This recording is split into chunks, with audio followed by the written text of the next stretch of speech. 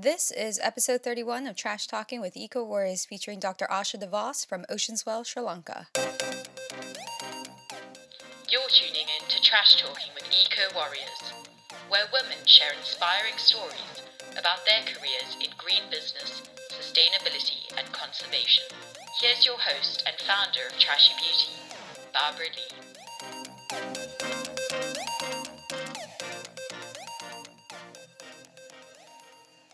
A floating pile of whale poop.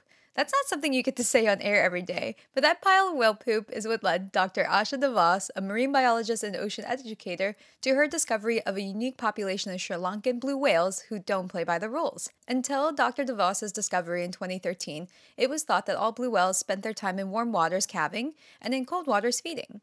She ended up discovering the only population of blue whales who were year-round inhabitants of the warm Sri Lankan waters. Since then, Dr. de Vos has become one of the most accomplished marine biologists in the world, starting her own organization to help promote the study of marine biology in her native Sri Lanka. I absolutely love that part of Dr. de Vos's personal mission is bringing her passion for marine biology to the underrepresented populations in developing countries. Who wants to be told as a kid that they can't do what they dream of doing? It was so inspiring to hear Asha's story of how she overcame all of her own personal challenges and pursued what she loved. Let's get trash talking. Asha, welcome to Trash Talking. Hi, it's great to be here. Amazing. If you want to explain to our audience who you are and what it is that you do. My name is Dr. Asha de Vos. I'm a marine biologist and ocean educator from the incredibly beautiful tropical island of Sri Lanka. I founded an organization called Oceanswell, which is Sri Lanka's first marine conservation research and education organization. And I'm also the pioneer of blue whale research within the Northern Indian Ocean. Cool. Tell us more about what that actually means. Like, what type of work are you doing? What does the organization stand for? I've been running the Sri Lankan Blue Whale Project for over a decade. And the intention of that work is really to understand this very unique population of blue whales that I always tell people I discovered when I found an aggregation of them in a floating pile of whale poop. That was sort of my eureka moment. And so this project has sort of grown to understand the population, but also try to understand what their conservation needs are and try to address them on the ground. So our biggest problem that we face with the blue whales there is that they get hit by ships and get killed. So we're trying to resolve that. We're trying to work with the whale watching industry to create more sustainability, not just for the whales, but also for the livelihoods that are involved. And then we run sperm whale work. So the research with the Sri Lanka Sperm Whale Project is all about trying to understand what's the most meaningful conservation unit for sperm whales. They are such an incredibly unique species. They have these amazing social hierarchies and they're matriarchal. And there's so many things that have been discovered about them across the world that we're trying to now look at in Sri Lankan waters. They are even more exciting in our waters, and that's something that we're starting to discover. So that's awesome. We do some work with shark fisheries, but then on the other end of the spectrum, we also do education work because when I wanted to be a marine biologist at the age of 18, most Sri Lankans looked at me and asked me what marine biologists did and how I would use that degree on a beautiful tropical island, which is, of course, the irony, right? But I told them I'd carve my own niche, which is what I've gone on to do. But the point being that now with my work, because I work a lot with media, I think a lot of people have seen what's possible and the fact that you don't just have to be a doctor, lawyer, engineer. You can also be a marine biologist. And there's a whole generation of kids and students who are coming through who want to do this. But 70% of our coastlines are in the developing world. There's very little representation from that part of the world, and I want to shift that. So the work I do is really trying to create opportunity in underrepresented parts of the world, because I believe that if we really want to save our oceans, every coastline needs a local hero. Yeah, that's super cool. When did you start this project? So I set up Oceanswell a couple of years ago, but before that I'd been running the Sri Lankan Blue Whale Project for over a decade. The exciting part about this population is that they're actually a non-migratory population. They don't go to cold waters to feed and then come out to the warm waters to breed and calve. In fact, they're doing everything in these warm tropical waters around Sri Lanka. When I first discovered this population, I wrote off to some of my colleagues across the world who'd had experience, and I asked for guidance and some advice, and they all wanted to sort of take over the project. They would say things like, get us a research permit and we'll get a team out to come and study this. And this just really shows that kind of parachute science mentality that plagues marine conservation in many ways, and people like me are seen not to have capacity. So for me, the whole idea of diversifying marine conservation, creating opportunities for people who would not have have opportunities, to sort of create space for underrepresented people within the field, is really, I mean, it's born out of my own experiences within the field. Tell me more about how did you even realize that these whales were doing something different? Like, how did this all start? I tell people my eureka moment was an aggregation of blue whales in a floating pile of whale poop, which it actually was. I was on a whale research vessel that was circumnavigating the globe, and it happened to be stopping in Sri Lanka. I managed to get on, I wrangled my way on after 3 months of communication. And then we were off the southeast coast of the island, and we were sailing on the ocean, and we were tracking sperm whales at the time. So we were dropping underwater microphones into the ocean and kind of listening, eavesdropping on the world around us, and trying to find sperm whales because we were trying to do some biopsy work with them. We were looking at the toxicology of the ocean environment and how that affects us by using sperm whales as a proxy. So we would play these sperm whale sounds on loudspeaker within the vessel, and I could hear them. I knew they were around me. I was on watch, sort of keen to be the one to find these whales. But as we roamed around and my shift started coming to a close, I realized, I didn't know where these sperm whales were. And I was getting a bit frustrated when out in the distance there was this gigantic exhalation, basically. And it was tall and incredibly powerful. And as I saw it, I realized immediately it wasn't a sperm whale. And so I urged the captain to try to get closer. As we got closer and closer, I was desperate not to lose sight, because obviously now here I am telling the vessel, telling all these experience, the captain and the scientific crew, I think there's a blue whale out there.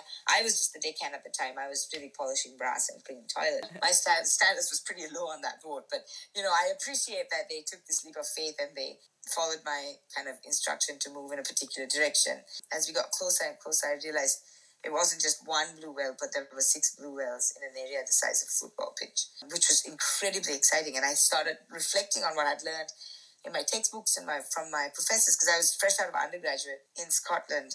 And I realized that, I remembered that everything I'd read and heard told me that blue whales would undertake long-range migrations between cold feeding areas and warm breeding and calving areas.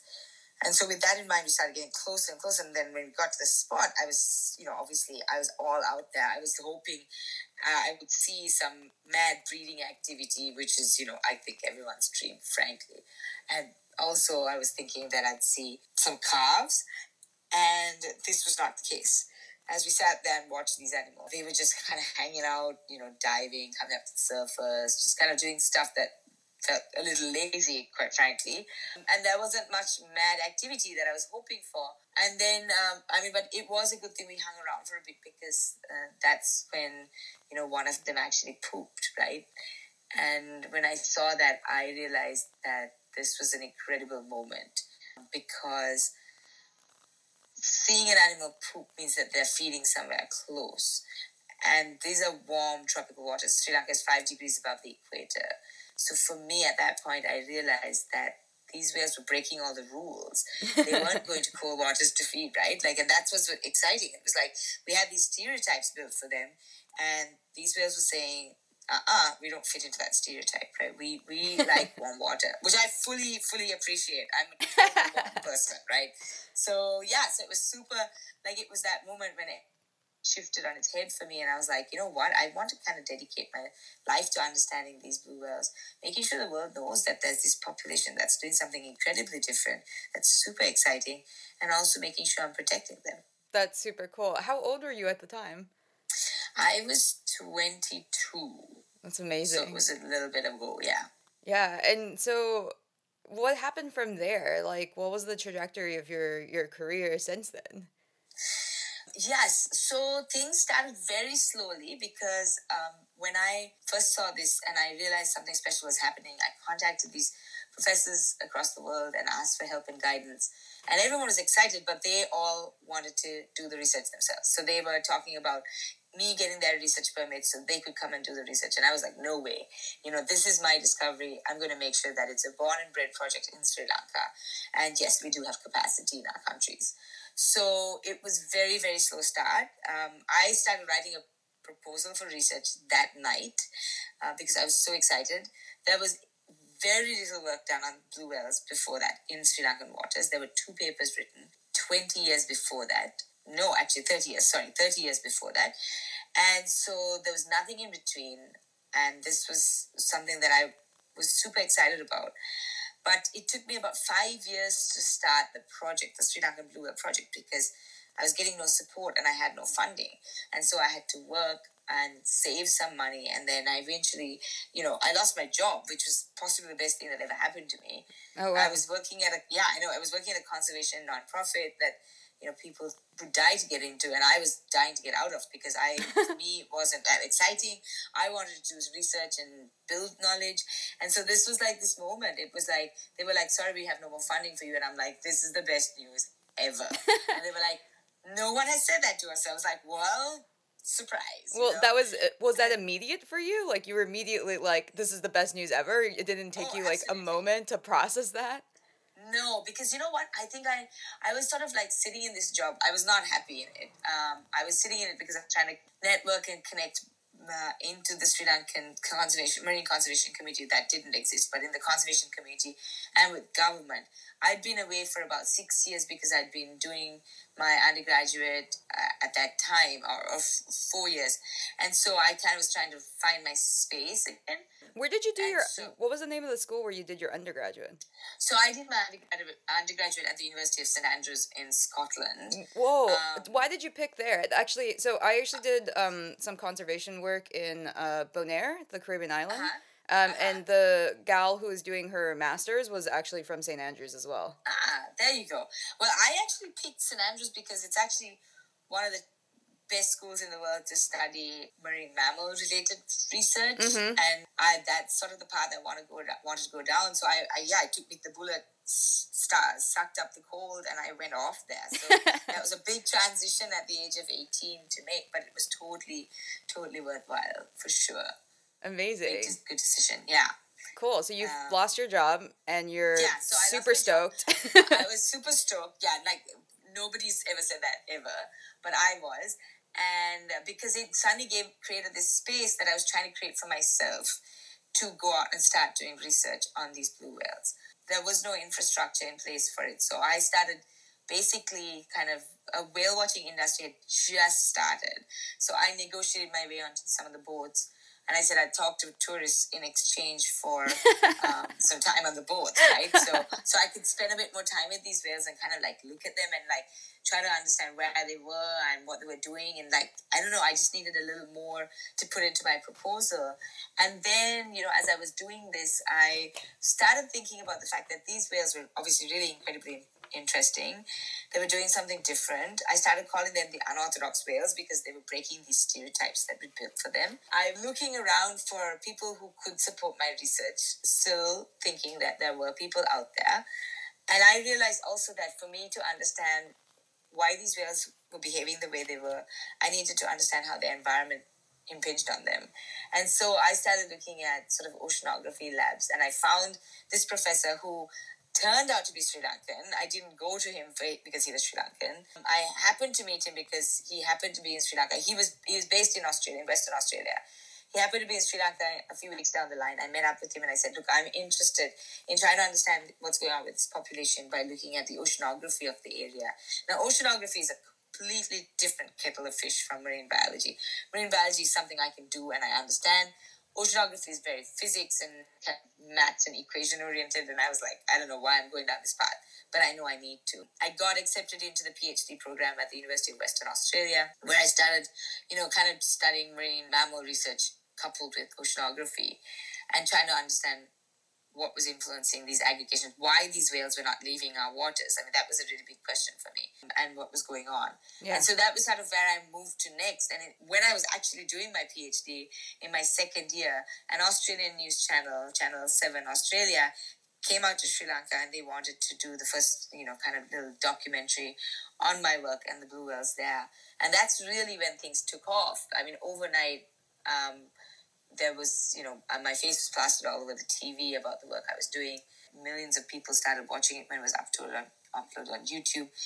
Thousands of Sri Lankans were writing to me and saying they didn't know there were whales in our waters before they saw the documentary, right? So it was it caused a big shift in Sri Lanka, in what Sri Lanka knew, but also what the world knew about Sri Lanka. And then it's kind of been this really incredible upward trend. I mean, I finished my PhD. I went on to University of California, Santa Cruz, where I did my postdoc, also focusing on whales, but also at this point studying the impact of ship strike on the blue whale population, very specifically in Sri Lanka. And then, I moved back to Sri Lanka to establish Oceanswell, and the best decision I've ever made. I mean, my heart and soul has always been dedicated to Sri Lanka. I moved away because I couldn't study marine biology in Sri Lanka, but that's why I've gone back to try to create opportunity and to showcase to the world what we in our countries are capable of. Yeah.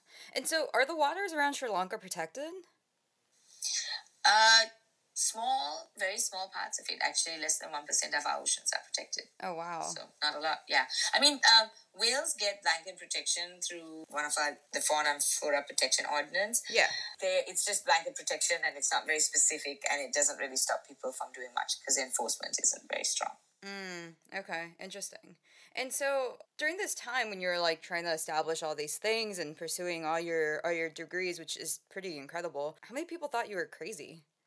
Oh my God. Yeah, that's a great question. So I don't know. I mean, it's crazy. I mean, when I started out, like at 18, like people were like, what are you going to do with your degree? Like, how does it, there's no scope for it in Sri Lanka. And I was just like very confused because I was like, I'm doing marine biology. This is an island in the tropics, right? Like, to me, it was mind blowing that people couldn't see the potential of what I was trying to achieve here. My parents said, do what you love and you'll do it well. So that was really the only thing that I clung on to, because everybody else was like, yeah, and then you're going to move away and you're not going to come back to Sri Lanka and that's what's going to happen. And I was like, no, I'm going to serve Sri Lanka. I'm going to carve my own niche. And to be fair, I didn't know exactly what I was going to do and how I was going to carve that niche. But I wasn't about to let those people know that, right? So I'm like totally like being a little bit overconfident, and then inside I'm like kind of shriveling up. But then over the course of it, like I'm a woman in a male-driven society in South Asia, in a community of humans that believes that you can only be a doctor, lawyer, and engineer and be successful, or a cricketer, or a business person. There are like, that's a handful of things you can do if you want to be successful. So people really judged me, for the longest time. I mean, even today, some people say, isn't it a man's job, right? Like, and that's baffling because I don't think you have to be a particular gender or have a particular background to care for something. And that's all I do. I care for the oceans for the sake of like our future generations. And so I don't think it matters who I am and where I come from, as long as I'm dedicated and passionate and trying to achieve that goal, right? Yeah. But yeah, and then I've come up with a lot. I mean, I've had plenty of people try to stand in my way, particularly men. And I think it's just that they just couldn't cope with the fact that I was a young woman doing something that was adventurous and also contributing scientifically to the world and, trying to protect something. And so not just crazy, I've just had people who are jealous, and I still deal with all of that, people just trying to stop me. And as my voice has got louder, their voices have got smaller, so I'm not too bothered. So I'm kind of wondering, like, I know that you have the story about the whale poop and being out on the boat and everything like that, but where did it first spark for you that you even, like, realized that you cared about the environment? I mean, you know what? I grew up in a family that was led by curiosity. And so we grew up, I have an older brother. My brother and I, basically, we didn't have traditional pets like cats and dogs. We had, like, grasshoppers and scorpions and, caterpillars, like, in our bedroom, right? We'd watch science in action right there. Like, we'd watch Metamorphosis, and we'd watch, grasshoppers bouncing around, and like try to understand all of that in our bedroom. And that's really where my love for science came from. It was just that exposure to the natural world, and our parents, like, not confining us and giving us these boundaries. We would come back from school and we'd spend the whole evening in the garden just running around climbing trees, right? So you learn about gravity when you fall out of a tree, I can tell you that, right? So it was real life experience that made me fall in love with science. And then when I was about 6, I was exposed to, National Geographic magazine. So my parents would bring back secondhand copies, and I'd flip through the pages and I'd think, wow, I want to be one of those people. I want to go where no one else will ever go and see things no one else will ever see, right? So I was kind of almost replacing the faces of the people in those magazines with my own, with a dream of becoming an adventurous scientist. And then I fell in love with water. My parents continued to expose us to people. I mean, we weren't like a beach-going family, but my parents exposed us to really important, interesting people and allowed us to explore. And my parents, introduced me to Sir Arthur C. Clarke, who is the person who wrote 2001 Space Odyssey. He's one of the fathers of satellite technology.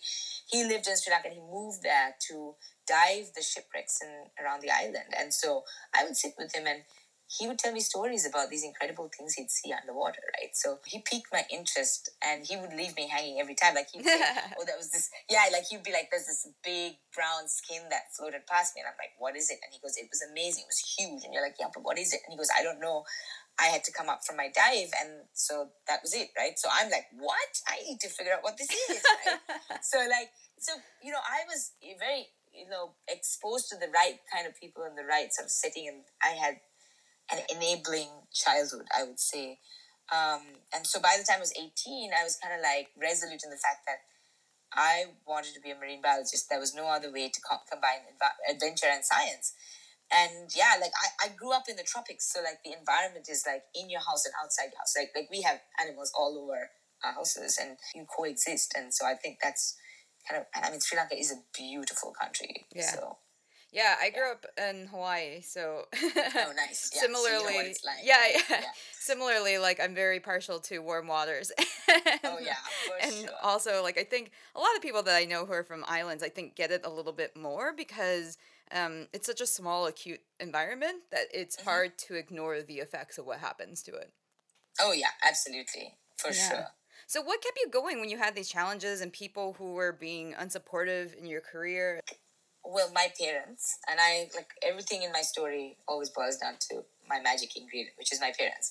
They still are. And I mean, I think, they just said, like, do what you love, you'll do it well, which was a very powerful statement. I knew they wanted to educate me, which is great. And I knew that they were happy for me to go down the path that made me happiest. They acknowledged that I knew what was best for my own life, which was huge because in my communities, honestly, if you're not a doctor, lawyer, engineer, or a business person, you're kind of wasting your time. That's how we've been taught, right? Yeah. But I was like going literally off the deep end, no pun intended, experimenting in a field that nobody really understood or had any idea about. So that was a big thing. I also I started to realize that there was this community that was rallying around me that believed in what I did. And there were these naysayers and these voices that could be drowned out with those voices. I also I believed in myself. I believed that I could do this. And I was also just so incredibly excited about the potential of what was possible. And I think I just didn't know any different. So, I mean, I have to say there were times when I would cry for hours on end. I mean, when my first, the Channel 7 Australia documentary was put up on YouTube, my PhD supervisor said, wow, someone's put it on YouTube, just don't read the comments. So, of course, I read the comments, right? Like, that's what you do when someone says, don't do it. And then I spent, the next 4 hours crying because there's all these people who were, anonymous, definitely Sri Lankan men, who were, trying to, slander me, trying to break me down. And they were like, what do you know about what you do? You're not even Sri Lankan. Because I was studying in an Australian institution, they decided I wasn't Sri Lankan, right? And it was there was no depth to why they were criticizing me. They couldn't criticize my science. They couldn't criticize, what I was trying to achieve. So they just criticized me as a woman, right? And this is the saddest part. And so, I don't know what it was, but I think there's always been a fire inside me that, someone actually told me hate and jealousy means you're doing something right. And I think that's also been a very important statement for me. Wow. And I just continue to grow this group of the tribe around me that I know will uplift me when I need uplifting. And I don't know, that's such a vague answer, but it's just been this journey of trying to figure out how to keep afloat, and I think I've kind of done it. And now, like, honestly, as my voice started getting bigger, I realized their voices were getting smaller, and they can still try to attack me, but today what they say and they do is shut down very easily by the work that I'm doing across the world. And that's the advice I always give young people, and particularly women. I say, look, work so hard. And I mean, women, unfortunately, we do have to work harder than men. We live in a world that's not fair, it's not equitable. So this is it, right? But if you work hard enough, suddenly it doesn't matter what your gender or your background is, people see you as a necessity to solve a problem. And that's what I've become. So yeah, that's helped. That's awesome. I love that. And love that your parents are behind all of this. What did they do? So my dad is an architect and a monument conservator. So he restores World Heritage sites, and he's restored 2 of the most important sites in Sri Lanka. So that's amazing. And my mom she's a nurse and a midwife by training, and she worked, and so she's not Sri Lankan. She's actually Gujarati, born and brought up in Africa, moved to England, met my dad. She moved across the world after she married my father, and so she worked for a little bit as a nurse, but she couldn't continue working just because she was a foreigner, and at that time it was a bit difficult.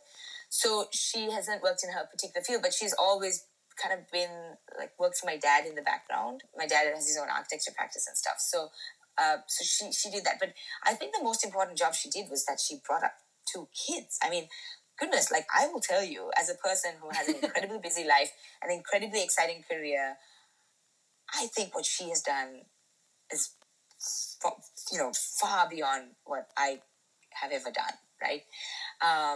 When I was young, she turned around to me and said, I want you to stand on your own 2 feet. You're a girl.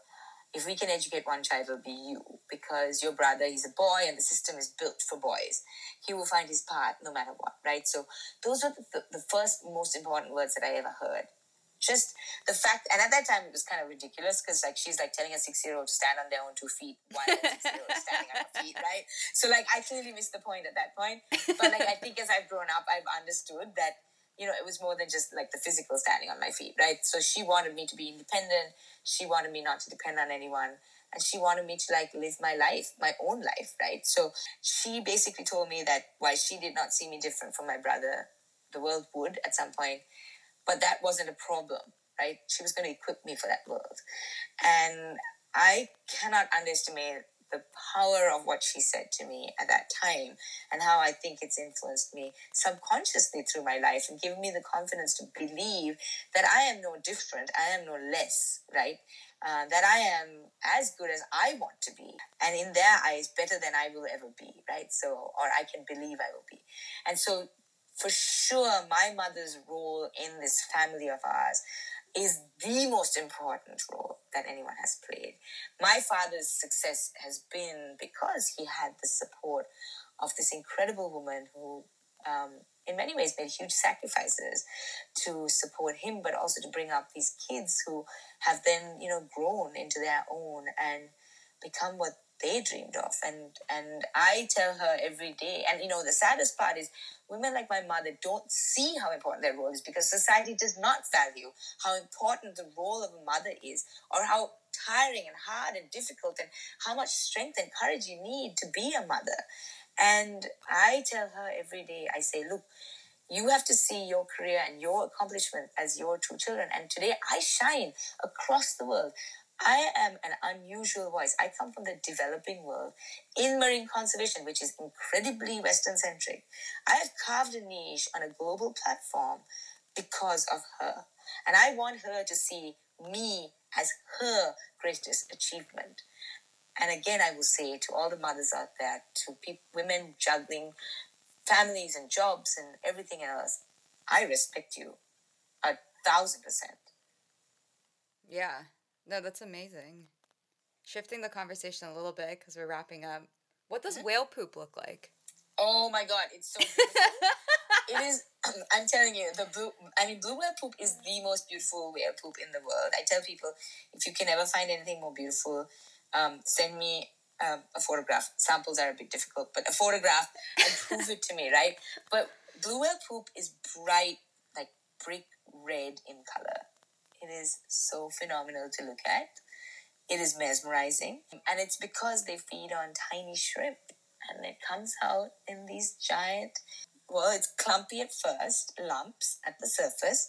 And if you don't get there fast enough, it starts to dissolve. And I have a freezer full of whale poop, which I tell people, and they look at me funny. Which I fully don't understand because I think it's so important to have a freezer. I mean, I do it for science, okay, let's be clear.